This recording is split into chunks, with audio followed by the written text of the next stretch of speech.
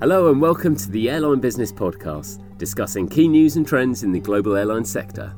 And for this, our first almost official edition, it's an anniversary special, as British Airways celebrates 100 years, One World marks its 20th birthday, and it's another 5 years at Ryanair for Michael O'Leary. My name's Graham Dunn. Joining me in the studio from the Airline Business News Hub, Lewis Harper.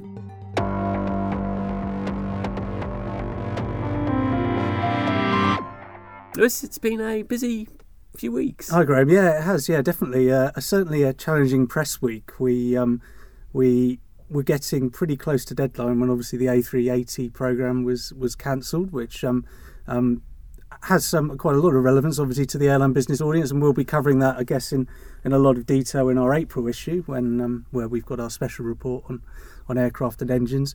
But beyond that, yeah, a busy press week, as I said. I'd been at in Munich the week before at the European Aviation Symposium, where, among other things, I heard Peter Baumgartner from Etihad speak on Etihad's attitude to partnerships, which is obviously incredibly interesting. Very interesting. A bit of a sore subject for them as well.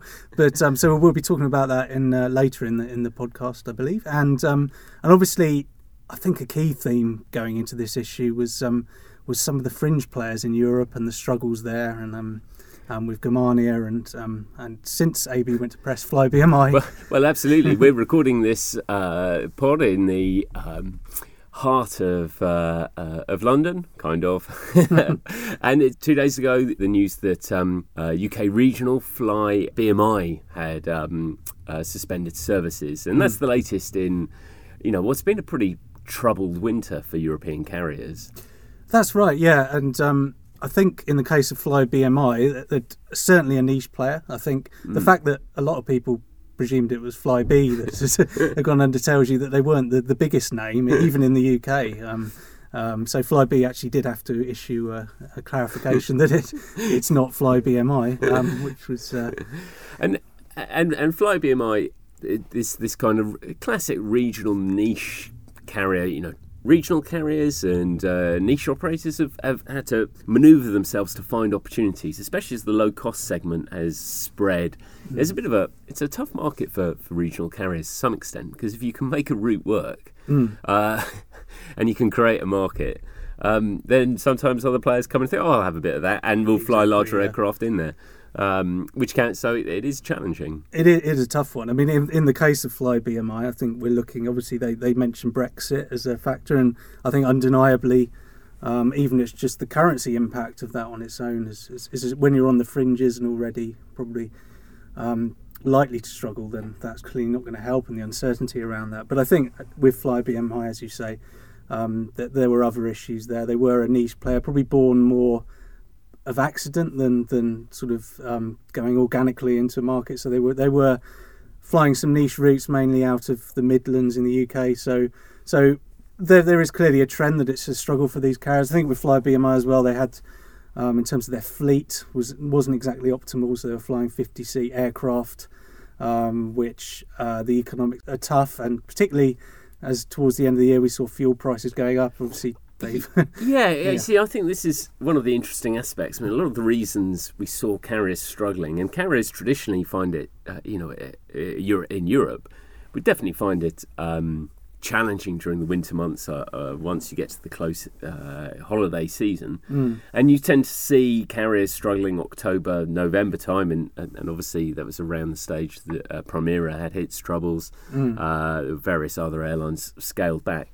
But a lot of that was around this high price of fuel. Now, of course, fuel, the price has gone down. We'd happily written all these pieces about how disastrous the price of fuel was, and it ended the year at below the start of the year price. Exactly. So you might have expected carriers to be, once they got through the turn of the year, things to maybe be able to make it through to that summer season where obviously airlines make the majority of their money in Europe. I think it's interesting that there's this uncertainty, how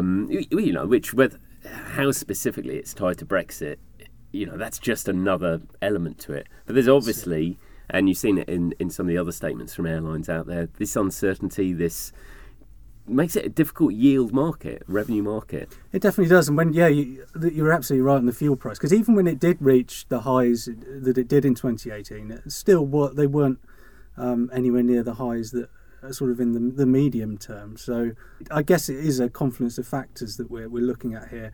And as you say, the carriers around the fringes where, they might not have grown organically out of seeing markets and thinking that needs to be served. There may be various reasons why they've come to be where they are, and I think that's where the struggle is going to be. And I think in the case with Germania is an interesting one. I think, again, like you say, there's lots of different factors to consider here, and I think with Germania, you've also got to look at the German market generally, which is turning into, I think, what one CEO has described as a bloodbath in terms of high capacity, but yield just not keeping up. Germany's been a very difficult market. I mean, there's been a lot of movement there. A lot of people obviously trying to move into where Air Berlin once was, and a lot of that went to very established players. Lufthansa through Eurowings, EasyJet, Ryanair through its Laudamotion unit. A lot of carriers have moved into that space, but you saw other kind of niche carriers, and Germania is a prime example of one that looked to take advantage of that, looked to try and expand, but it always had, on top of being quite a challenging market in terms of capacity and in terms of getting the yields. They also had slightly, almost in the style of Air Berlin, quite a mixed model. Yeah, they were trying to be something in between, weren't they? Kind of full service and a low cost. So I think it's starting to show that might not be the best the best way to go, particularly in the current market. As well, you're talking about where Germania tried to grow quite quickly in recent years. It saw the opportunity of Air Berlin's collapse. But looking at where it moved into, so it opened a base in Mallorca, I think, and it was adding services to Canary Islands. These are markets where we already knew, and everybody already knew that there were lots of people there. So combine that with a business model that perhaps is best described as niche. It was always going to be a struggle for them, I think. And as you say, the theme is, I think, those bit part players around the edges. What do they offer that maybe a Ryanair or EasyJet or other carrier doesn't? And I guess what you're increasingly seeing in Europe is the likes of Ryanair, EasyJet, the big three carrier groups. They have had many years of good times to operate. They've built up strong defences, I guess, so they are able to withstand. So you did see, even when the oil price went up, that carriers, they scaled back their profit forecasts, but they're still, relatively speaking, profitable times for them, and they could be more profitable, but that gives them some security against it. Exactly, and an example of that might be Eurowings. So part of the Lufthansa group had a tough year in 2018.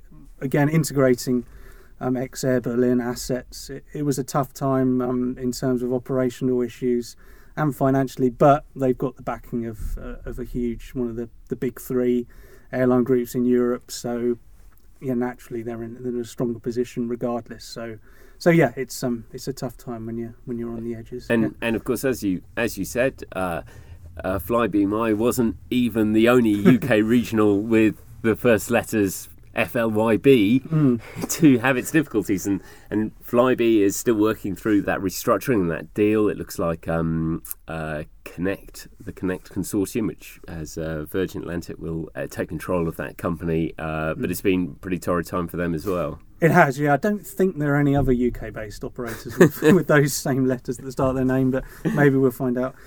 No, you're right, yeah, and I think it's interesting that Flybe in the past few days issued a warning that if this Connect deal doesn't happen, it's looking pretty bleak. I think it needs the injection, and if that doesn't happen, we don't have any reason to think it won't, but it has been a bit quiet on that front. But they're kind of, the future of that operation is very much relying on the Connect deal happening. So again, there may be more to come on that isn't particularly encouraging news, but I guess there has to be room somewhere for a regional operator in the UK. So,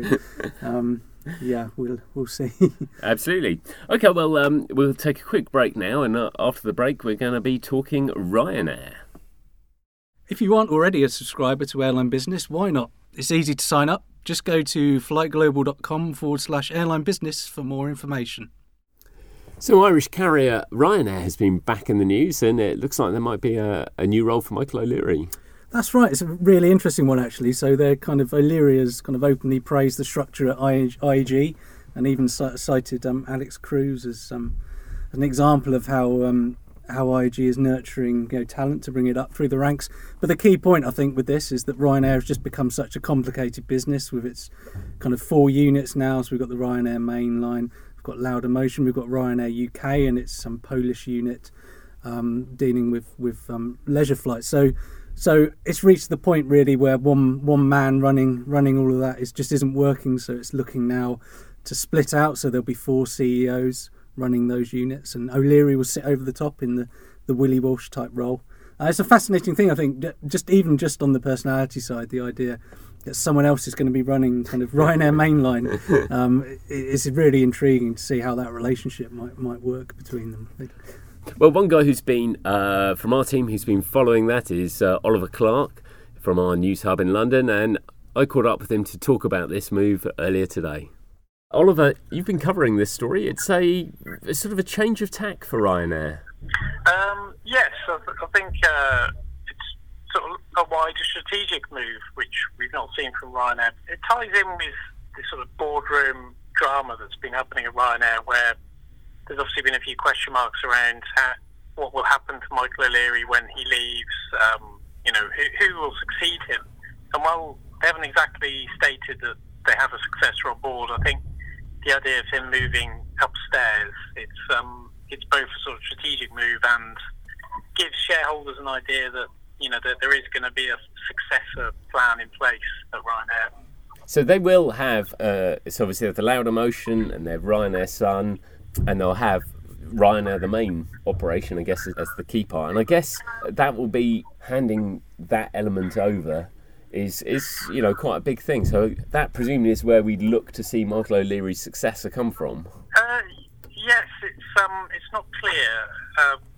I suppose it depends to the extent that Michael can really give up the day-to-day running of Ryanair and who he would trust in that role. I think there's a good chance that we'll see some strong internal candidates coming forward for that role. The name Peter Bellew, who's Ryanair's chief operating officer, has been put out there. He was at Malaysia Airlines, wasn't he? He was chief of Malaysia Airlines before. Yes, that's right. Yeah, he's obviously had a senior role, so he has that experience. So you could see that he would be a strong candidate, and he's taken a real sort of leading position on the strikes and trying to organise Ryanair's labour relations recent years. So he's certainly got a lot of experience of the day-to-day running of that airline. And on the labour side, that's been a pretty dramatic side for Ryanair since Michael O'Leary's landmark decision to recognise unions just over a year ago. Are they making some headway with that now? They seem to be, yes. I was speaking to the Chief Marketing Officer of Ryanair, Kenny Jacobs. He was in London last week, and he seemed very upbeat as to the progress they've made. He said that they didn't see any industrial unrest on the horizon this summer, which is obviously in some contrast to last year when there was strikes across Europe, several of them coordinated actions. They seem to be sort of signing a steady number of union recognition agreements and labour deals with staff, both cabin crew and pilots. And Kenny said, basically, we've only got a couple of markets left where we need to do deals, which is Scandinavia and France. So you can take it that he sees Spain, Germany, UK, Italy as pretty much wrapped up. Oliver, plenty to keep you and us busy over the coming weeks and months. Thanks for your time. Thank you. You're listening to the Airline Business Podcast. To find out more, go to flightglobal.com. So, Graham, you made the short journey from our Heathrow office to complete this month's cover interview, which is with British Airways' Alex Cruz. It's fair to say it's an interesting time for BA. As you mentioned earlier, they're marking their 100th anniversary, but that happens to be in the year of Brexit, which is a challenge for any UK-based business, I think it's fair to say. but also one a year where they're looking to introduce a lot of new cabin enhancements and initiatives like that. Cruise has been in the job for a few years now. He's had his ups and downs. I mean, he donned the luminous jacket ages before that became fashionable. But so how was Cruise anyway? And what I think it's fair to say could be a momentous year for the UK. Yeah, absolutely. Well, I think he was. I think he's kind of excited about the opportunity. I think BA's has been a hugely profitable part of IAG. As an operation, it works extremely well, and they've done a lot of work in over the years, financially to get themselves in order. But they're at a slightly interesting time, because I think they probably feel it's a chance to get on the front foot and sort of turn the narrative into a more positive story, I guess. So you have this 100th anniversary. That's where the dates back their origins to from about 4 carriers ago. And they're being quite clever about it. Today, as we speak, they're launching the rollout of their retrojet, first of their 747s, which is going to be painted in the form of BOAC colours. And so they're trying to make some capital around that. And this is really talking about the heritage of the airline, but they're doing it at a time where there is a lot of competition, and for a lot of the established network carriers have found themselves under pressure from, the Gulf carriers coming in, upgrading their product. The Asia carriers have always been strong on product. We've seen the US carriers starting to invest. They're finding a similar thing. And for BA, they have this, I think with Cruise, he probably feels a sense of frustration, because I think they have been investing, but a lot of what they're investing in is stuff you wouldn't see, not new bedding, changed menus, bits and pieces like that. And so from the summer they'll have their first A350 with a new Club World seat, and that's going to be a chance to see something much more visible for them. So that becomes an absolutely crucial part for them, and a chance for them to illustrate, we have a product to be proud of, or to try and take the fight to the opposition. I think the thing, that you're absolutely right, getting them on the front foot, because I think since Cruise has been in the role, like you say, they are profitable, but at the same time, he fairly or not has had quite a lot of negative press at times. They have had IT meltdowns, things like that, and the handling maybe could have been better, but sometimes I think that narrative has kind of overshadowed the fact that actually they're doing pretty well, as you say, and they are introducing enhancements. And I know he talked about as well the service side of things. So first contact resolution training, he was saying that's kind of new to Europe, is it? It was really interesting, and clearly training is sort of a key part of this, and I think it's probably born out of some of the experiences that they've had on the ground. It is a challenge, but increasingly people, I think, you want to try and empower your staff to be able to solve people's problems on the deck, on the ground, really, as you're doing it at the airport. And I think it's about, as with a lot of roles, a lot of companies and all sorts of industries, people will be trained on one particular bit which they can handle, and then you have to wait for the next person. So there's a big initiative going on there which is aimed at kind of multi-skilling staff at the airport, able to help passengers, with rebooking and so forth. And and he was talking a lot about, giving them the equipment to do that, the technology to do that. And this is something you see across the industry, that airlines are increasingly looking, can they use the technology to in some way help settle some of these customer service issues before they become much wider, because you've seen what happens when and anyone remembers the T5 opening will remember how bad things can get. And I think we're looking at BA flying quite a mature market. These little bits around the edges can make a big difference, and are possibly some of the best ways for these carriers to look to grow and attract new customers. They're mature markets, as I was saying. You're not going to have an overnight revolution in them, maybe, but these things around the edges can make a difference. Whether the press coverage next time something goes wrong will reflect that. We'll wait and see. But of course, you touched on the A350s as well. BA's still got decisions to make around its wide bodies beyond the short term. Is that right? Yeah, absolutely. It's got there'll be a decision this year on the rest of the 747 fleet. That's they made a decision on replacing the very start of that, which they're doing with the A350s that come in this year. And I think that was relatively simple. I think there are some routes. The 350 won't have first class, so that will enable the 747 to operate to replace the 747 on some of those routes where they don't need first class. They will be keeping first class. Cruise was saying they're doing work around that as well. Probably smaller than I think it is, and you've seen with BA, obviously, that there's increasing interest in that premium leisure market as well. But yeah, so decision on 747, that could be. I mean, pretty much everything seems to be in the mix. Because the A38 is an interesting one, because you spoke to him before the programme cancellation, and he did it wasn't gushing about it, but along Willie Walsh, we've spoken to him in the past few months, and he hasn't ruled out the idea of having more A380s, maybe second-hand. I don't know. Do you think that's still a possibility? I would think that's still a possibility, the second-hand market. It's, for BA, I think they've been really sort of... And I suppose this was one of Airbus's challenges, was that you had other than Emirates. I think there are airlines that see, BA was never going to order another 50, operates 12 of them. It's not going to...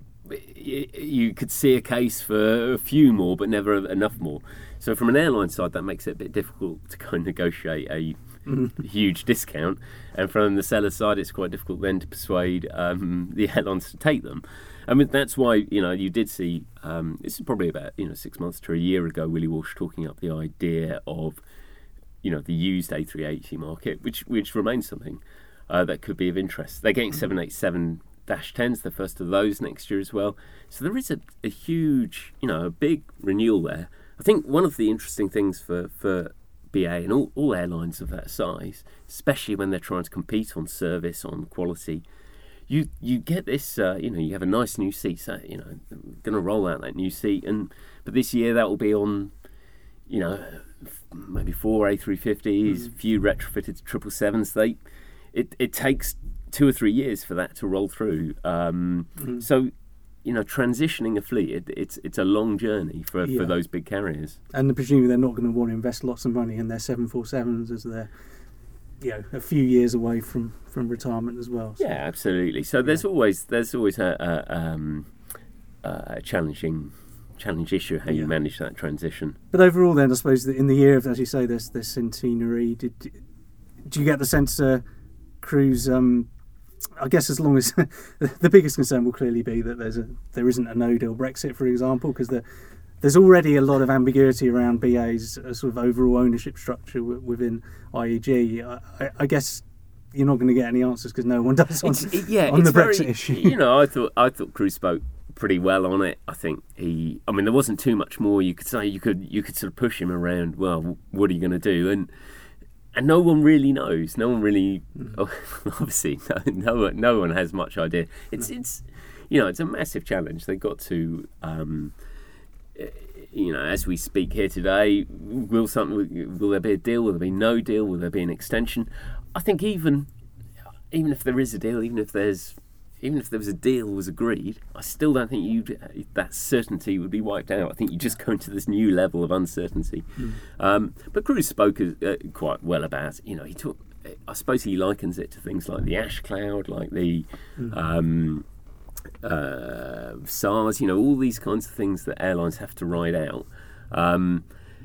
Exactly how they do it and exactly how damaging they are for carriers kind of remains to be seen. I think I think the point he was quite keen to put out there, and which I think is undeniable for not just for British Airways, but for a number of carriers, of those bigger carriers, is they are in a better position to handle these kind of crises than they were 10 years ago. The financial crisis was the last major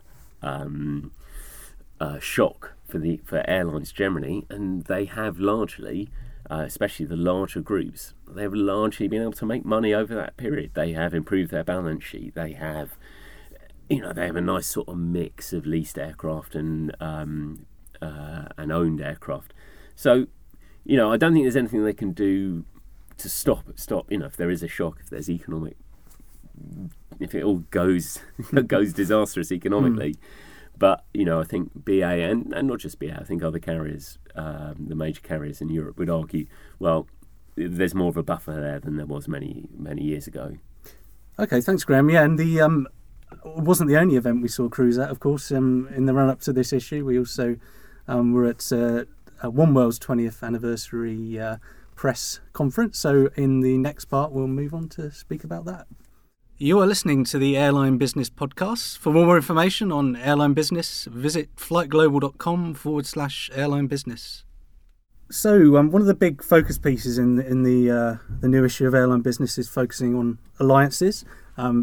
Graham, you were with oneworld in the run-up to the issue going to press. They're celebrating their 20th anniversary, and I guess looking into their third decade. What kind of ideas have they got to stay relevant? Yeah, it's really interesting. The alliances that oneworld is the second of the big three global alliances, the second to have its 20th anniversary, which is a big old time, and that it's been a funny evolution. Early on, especially as a journalist following it, you just became obsessed by who's next. It's almost like a football transfer signing. Who are they going to sign next? Each vying for who they're going to get in India. Generally wasn't a good decision, whoever they went, as the Kingfisher disaster for oneworld showed. So, for many years it was all about that, and I guess over the last, obviously that whole progress has slowed down, partly because the carriers mostly have the coverage they need, and where they don't have it, there's not an obvious solution, otherwise they'd have it by now. Interestingly, oneworld, rolling back the clock, announced a new member. It's their first new member for 6 years, the first new member since Avianca Brazil in Star in 2015. So Royal Air Maroc will be joining the alliance as a full member. But since then, everything has moved much more into. So there's a lot around customer recognition, people wanting to be recognised as for their tier points, making sure they get the same benefits across the different carriers. And then really the last 2 or 3 years it's been very quiet, and they've talked a lot. oneworld, but not only oneworld, you've seen it with Star, you've seen it with SkyTeam, talked a lot about digital developments in the background, and it's really all around. They're all starting to roll those out now, and it is around kind of a seamless experience across the members, so that if you've booked a ticket with Lufthansa and you've got an onward connection with Singapore Airlines, that you're able to book your seat not only on the Lufthansa leg but on the Singapore leg, and you can track your bag and you can get updates as to changes to the flight.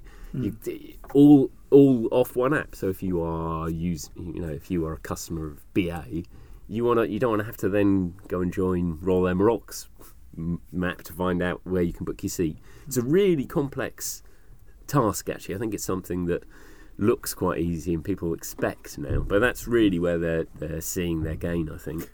And it was, whatever you think about alliances, it was impressive to see such a strong a show of strength, I suppose, by oneworld particularly. They had, I think, every CEO, I think I was right to say, including Al Baker. I mean, how was he? Because he's not been the most positive about oneworld membership. It's really interesting. Obviously, all eyes were on Akbar Al Baker after his comments about the frustrations of Qatar within the alliance and within its relationships primarily with American Airlines, and that obviously splits into the wider spat with the Gulf carriers. And so was he sitting next to Doug Parker? There was a suitable gap between them. Everyone was very well behaved, and Al Baker was diplomatic when asked directly about his frustrations. They said they were talking, they were so forth.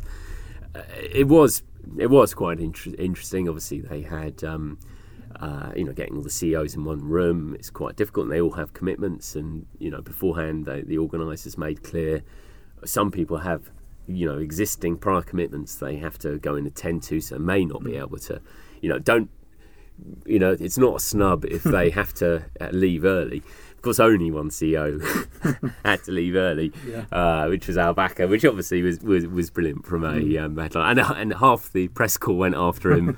I think he fended them off and all trooped back. So it was all very entertaining. And I suppose they could, if Qatar does leave, they could speak to Sky Team about dealing with a key carrier leaving because China Southern left, and that's been quite interesting. But that's Sky Team has always been remarkably well stocked on mainland China. You have the three main China carrier nationally owned carriers: Air China, China Eastern, China Southern, and it was a bit strange, really, that on the one hand you have China Eastern and China Southern both in Sky Team. So from a network display, they would definitely, they would rather have them in there. But actually, from a network perspective, it's probably more manageable. And obviously, what they interestingly is that China Southern haven't jumped ship straight to OneWorld. It's made a lot of ties with OneWorld carriers, and American Airlines owns a small part of them. But they are they're going to remain outside of those that in terms of a different partnership. Interesting to know what Al Backer's saying to them now that Qatar Airways has got a small stake in China Southern, I guess, as well. Yes. That may have an influence over their future moves. Absolutely. And when you're thinking of Gulf carriers who have attempted alliances of their own, Etihad Airways, you had some interesting exposure to them because since their challenges last year, we've not really heard a great deal about partnerships. No, I think we've talked a lot. We're very keen to speak to Etihad whenever we can, really, to try and get a sense of what their strategy is since Tony Douglas has taken over it. It's we've seen them slash capacity. We know that they're thinking a lot about their future. So yeah, it was great. I was in Munich at the European Aviation Symposium, and Peter Baumgartner, who is now in a role where he advises Tony Douglas. Previously, he was chief executive of the Etihad mainline operation. So, and he was doing a speech specifically on partnership. So it was intriguing. Though he acknowledged some mistakes, maybe. Did he think any lessons were learned? One or two, I think. Yeah. In fact, one of the things he said, which probably didn't give much clarity, was that working with partners, we have learnt that you do not have to buy a cow if you want to have a glass of milk. So he did go in a bit more. I think where there was detail that was genuinely interesting is one, he was saying partnerships are going to be even more important in the future to Etihad. So while they have been burnt by what they've done before, and it's interesting as well with all the stuff with Jet going on as well, that in many ways looks like the kind of historical thing they've done where they've gone in and invested in an airline that perhaps isn't in the stronger position, but we'll wait and see. But he certainly said partnerships are going to be critical to Etihad. He acknowledged that because they were founded much later than, I guess, their Gulf rivals, for example, that they're not just going to organically do enough. So that's clearly going to be a part. And I think on the technology side, he was very specific. So he's talking a lot about NDC and distribution and the opportunities now to sell directly to customers, going beyond the traditional GDS selling, the opportunities that brings in terms of customising, personalisation, and that kind of thing. And I think he was talking about a lot of technology partners being critical to Etihad. So while, we didn't get any answers maybe on the subjects we're most keen. And he was asked about alliance membership as well. We were just talking about that. I'd say he dodged the question, really. So we didn't get any clarity on that. And obviously since then, we've learned that they're possibly planning to cancel their order for 42 A350s. So there's clearly a lot going on behind the scenes. It'd be nice at some point if we get some clarity. But anyway, there were some things that. So you can read all about that. That is the classic newspaper term, isn't it? You can read Lewis's excellent account from there at flightglobal.com. You can find all the links to the some of the stories we referenced today. You'll find them on the podcast notes we have. That's a wrap for our first airline business, or first official airline business podcast. If you've enjoyed this podcast or found it at the very least mildly distracting, please leave a review or tell people about it. Or tell us about it. We'd love to know your thoughts, comments, what you'd like to hear more or less of.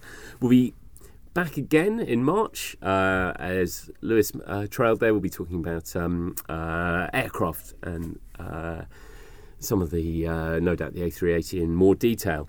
In the meantime, you can stay up to date on all these stories at flightglobal.com. Well, thank you, Lewis, for coming today. Thank you. Thanks to Oliver. We'll see you next time. If you're enjoying listening to the Airline Business Podcast, make sure you subscribe via your usual podcast app. We'd also really appreciate it if you could leave a rating and a review, particularly if it's a positive one. Doing this helps others find the podcasts and helps to make sure we'll be able to do more episodes in the future. Thanks for listening.